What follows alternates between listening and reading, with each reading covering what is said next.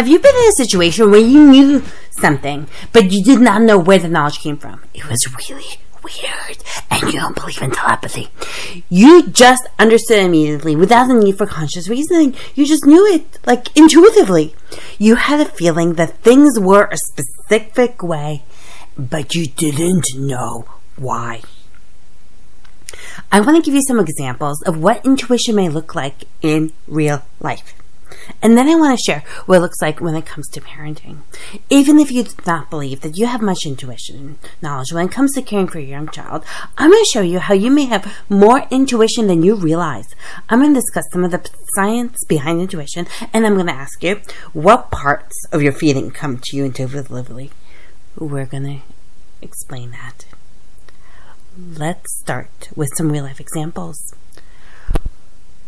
These are real life examples where things just seemed a little weird and the person couldn't figure it out. One of my friends recently told me what happened to her when she decided to take Spanish in high school. Okay, so many of us have taken Spanish in high school, but listen to this one. This is really interesting what happened to her. She went to her Spanish class on that first day and looked forward to learning how to speak Spanish, because that's why she was in Spanish class. It's not like she thought that she knew Spanish somewhere. On that first day, the teacher started to speak to the students half in English and half in Spanish. I can imagine you can put yourself in that situation where on your first day of language class, they're not going to just be speaking Spanish fully. They're going to be using some English too. Anyway, so the teacher said, "Hola, ¿cómo está?" And my friend knew what he meant. Hello, how are you? Okay, so most of us know hola, ¿cómo está, what that means, but there was more. The teacher would say many other sentences in Spanish on that first day of class, and my friend intuitively understood their meaning. She knew exactly what the Spanish language teacher was saying in Spanish, with not knowing how she knew. In fact, for every single class for the rest of that semester, she automatically knew what the professor was saying without having to look up any word. She got a perfect score in her Spanish final exam without having to study, and she picked up Spanish speaking rather quickly. When she told me the story, I initially thought, how strange. How do people just pick up a language without ever hearing it before or thinking they've never heard it before? I don't just wake up one day and intuitively know how to speak Hindi or Mandarin. I just don't, for instance. I would need to go to school for many years before I understood those languages. But for my friend, the Spanish came naturally. She just had this natural ability to understand Spanish without knowing the why. And I'm a scientist. I'm a physician. I'm a scientist. I like to do research, and I didn't know why. Now, you might be asking yourselves, what is the scientific explanation for this ability to just understand the language that you think that you have heard for the first time? For the longest time, my friend did not have one. She would go around saying, I just have this intuition that translates Spanish into English for me. It's like a superpower. I don't know if any of you are into the Marvel Cinematic Universe. They have their superpowers over there. Well, my superpower, I have one too, is speaking Spanish.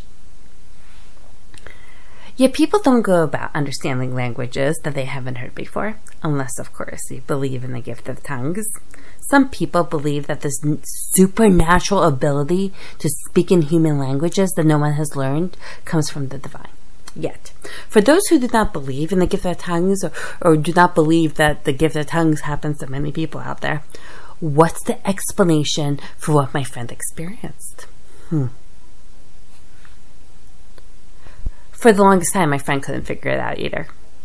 Then, one day, she was talking to one of her friends about her early life experiences. And she was speaking to her parents.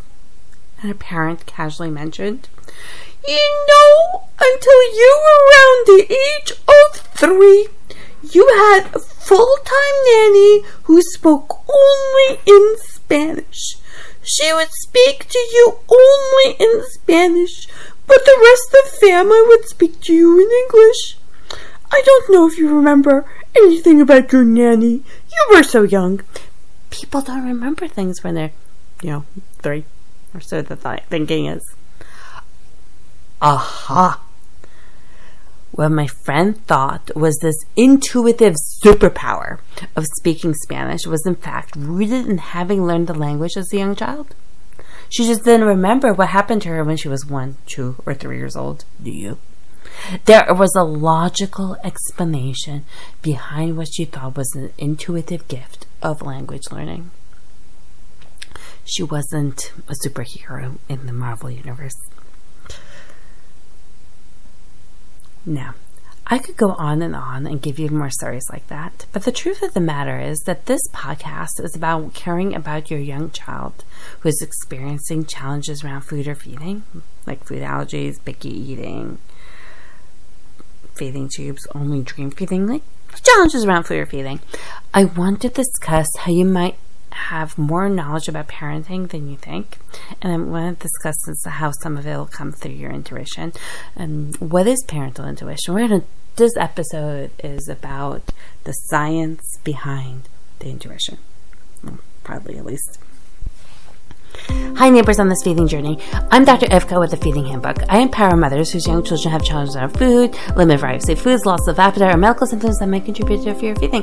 As a family physician turned life coach whose own child struggled with feeding, I get you.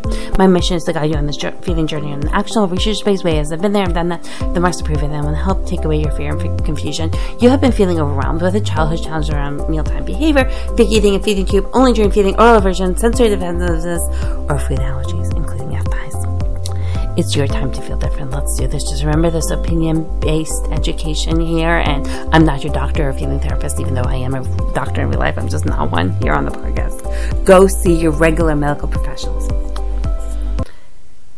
This episode is sponsored by your ability to work one-on-one with me if you would like. I'm available at the time of this podcast.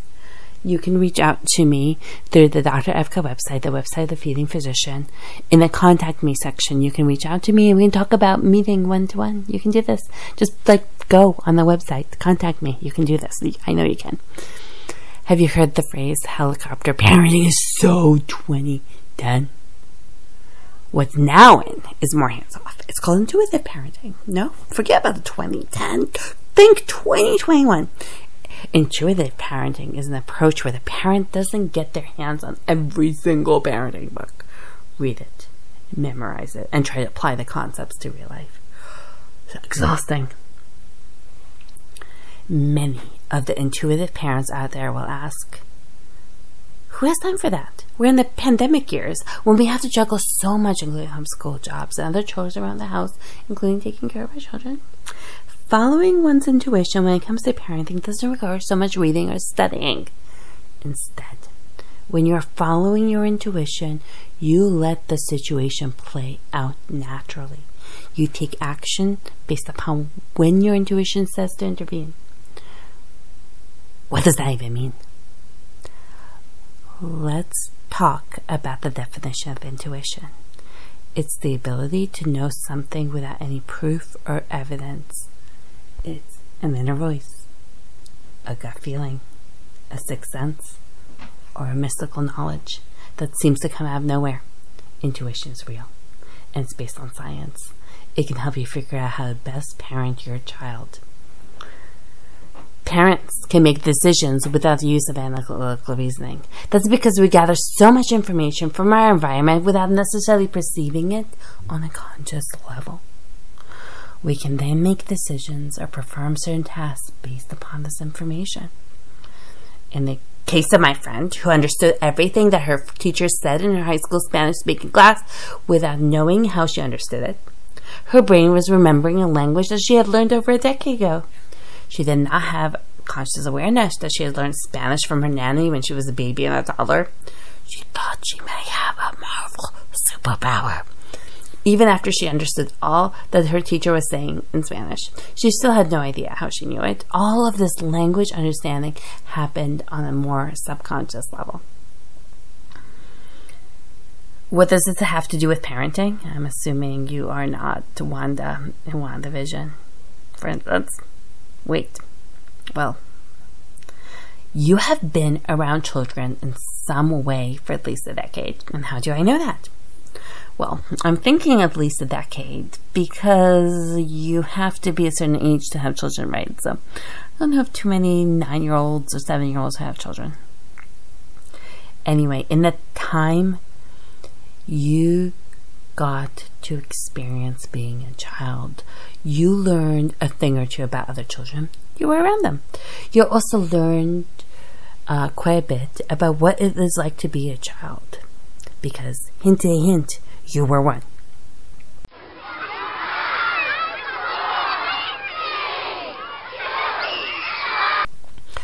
A lot of parenting is about going with your gut, because there are no perfect answers. If I gave you one particular scientific explanation, I could probably also find another explanation to refute it. If your child is crying, your gut is probably telling you to go comfort your baby. Your more scientific brain might be telling you the same thing, but the gut is still involved.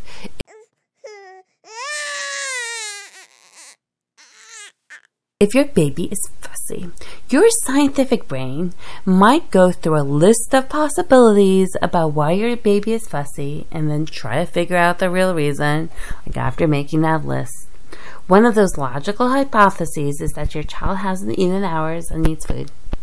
In the meantime, your gut might just want to tell you, hurry up! You won't have hours to think about this. Your baby is hungry. Go get that snack for them now. When we experience the stress of a very fussy baby, our flight or fight mechanism might be activated. While we are experiencing fight or flight, a part of our brain is screaming, danger! Save yourselves! Become less stressed! Go do something to stop your baby from being so fussy. That doing might consist of trying to feed your child. As parents, we can get a sense of when our children are hungry even without them uttering a word. They don't have to say, I'm hungry. Even without going to the pile of food in your house, picking out some food and eating it, because some children do that. Like I have a friend whose daughter, she's hungry and she doesn't eat enough during the day. So in the middle of the night, she goes downstairs to the refrigerator, picks out some food and eats it. Anyway, and that's how she knows, that's how the family knows that she's hungry or she hasn't eaten enough that day.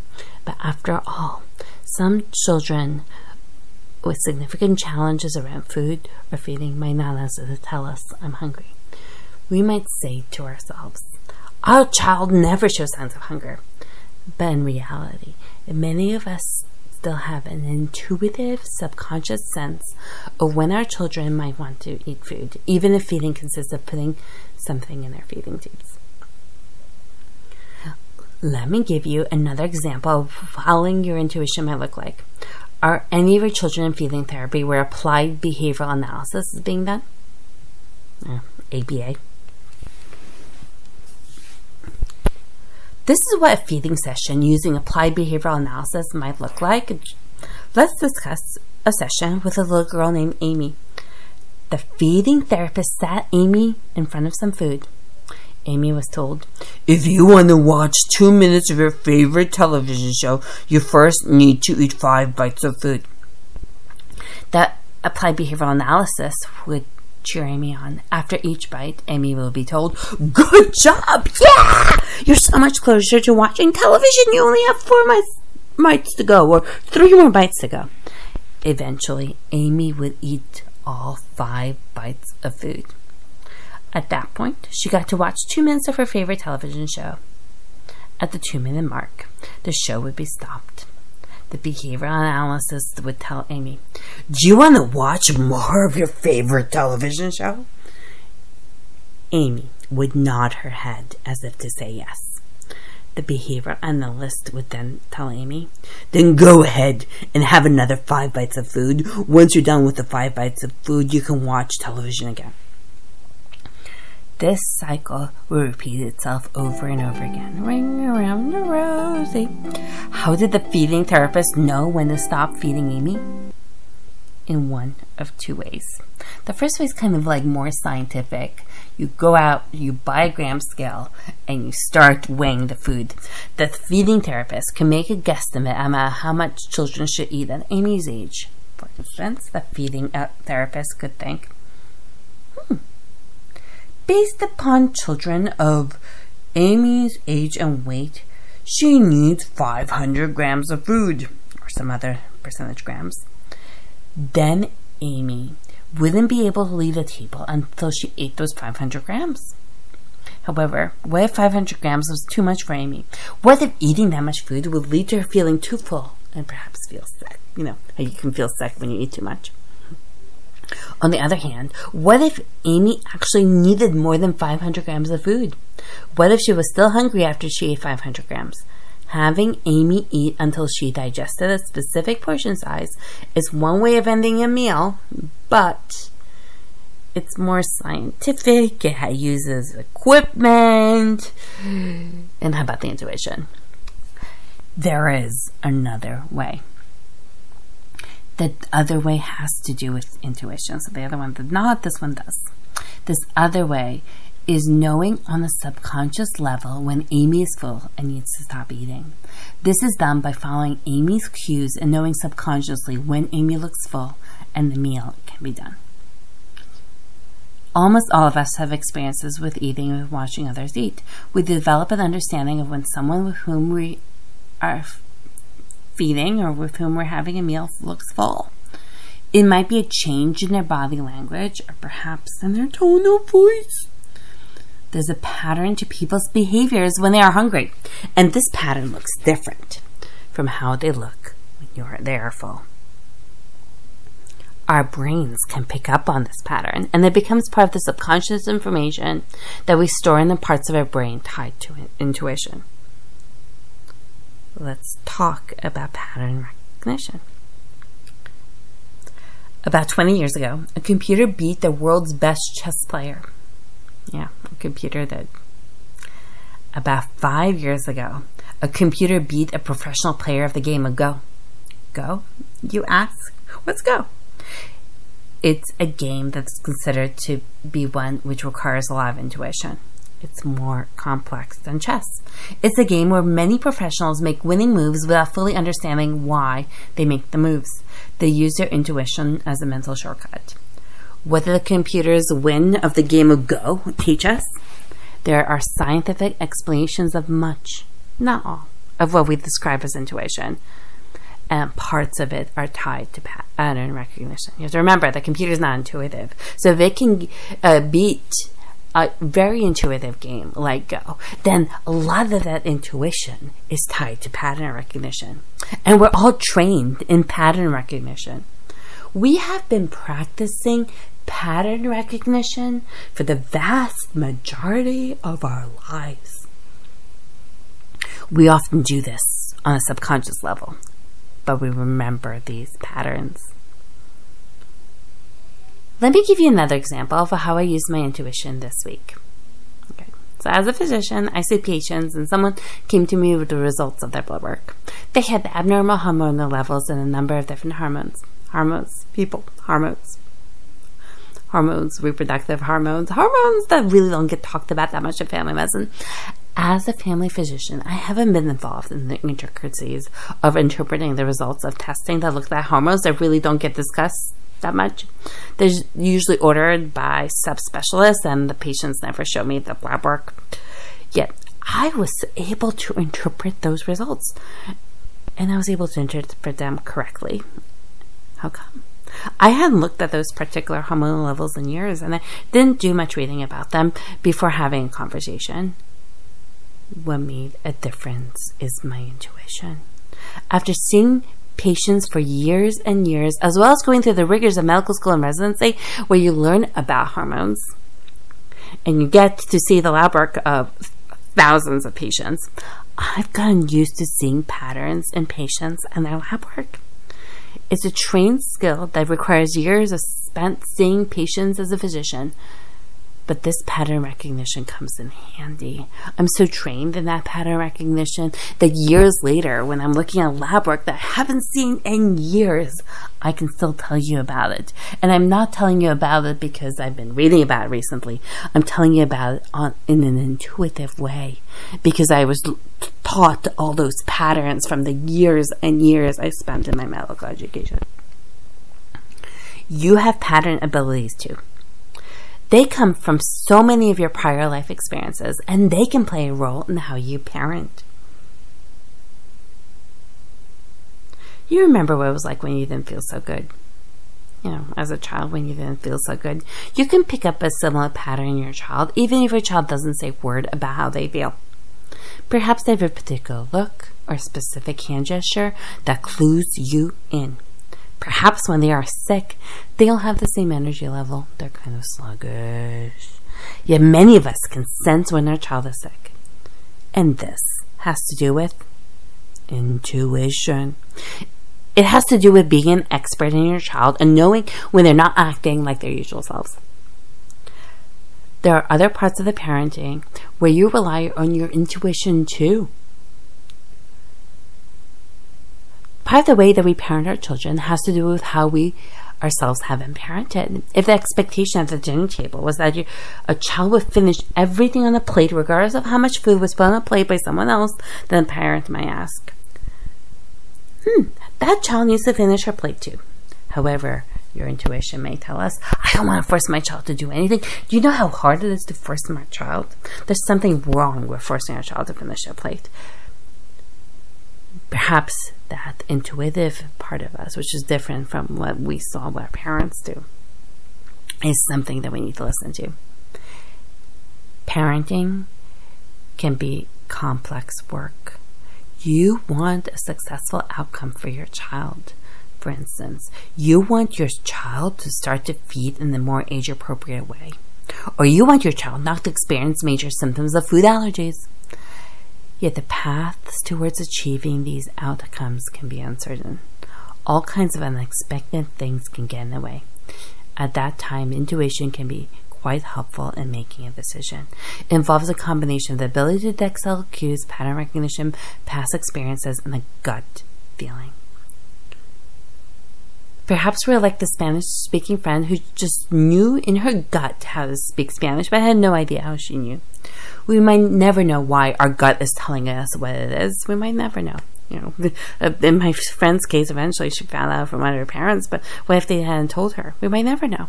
Yet there's a reason for it. There's a reason for our intuition. And sometimes by following our gut, we can tap into our unconscious and do what's truly best for our child. All right. That's enough for now. Any questions? If you do, contact me. If you do have questions, you can discuss them with me by just submitting a comment. Eventually, I'll have this episode on my YouTube channel. You can hit subscribe, like this episode. Do the same thing here on the podcast. Hit subscribe. Rate it for me, please. I'll try a comment right back. If you're listening to this episode and you want to go on my website, Dr. Evka, DOCTOR, and then EVKA, the Feeding Physician, please do so. I'd love to hear from you. You can reach out to me by getting my mail list or subscribing to my free course or just by contacting me. Thank you so much for another episode of this podcast. I look forward to talking to you again next week. Thank you. Thank you for listening to another episode of the Feeding Handbook podcast.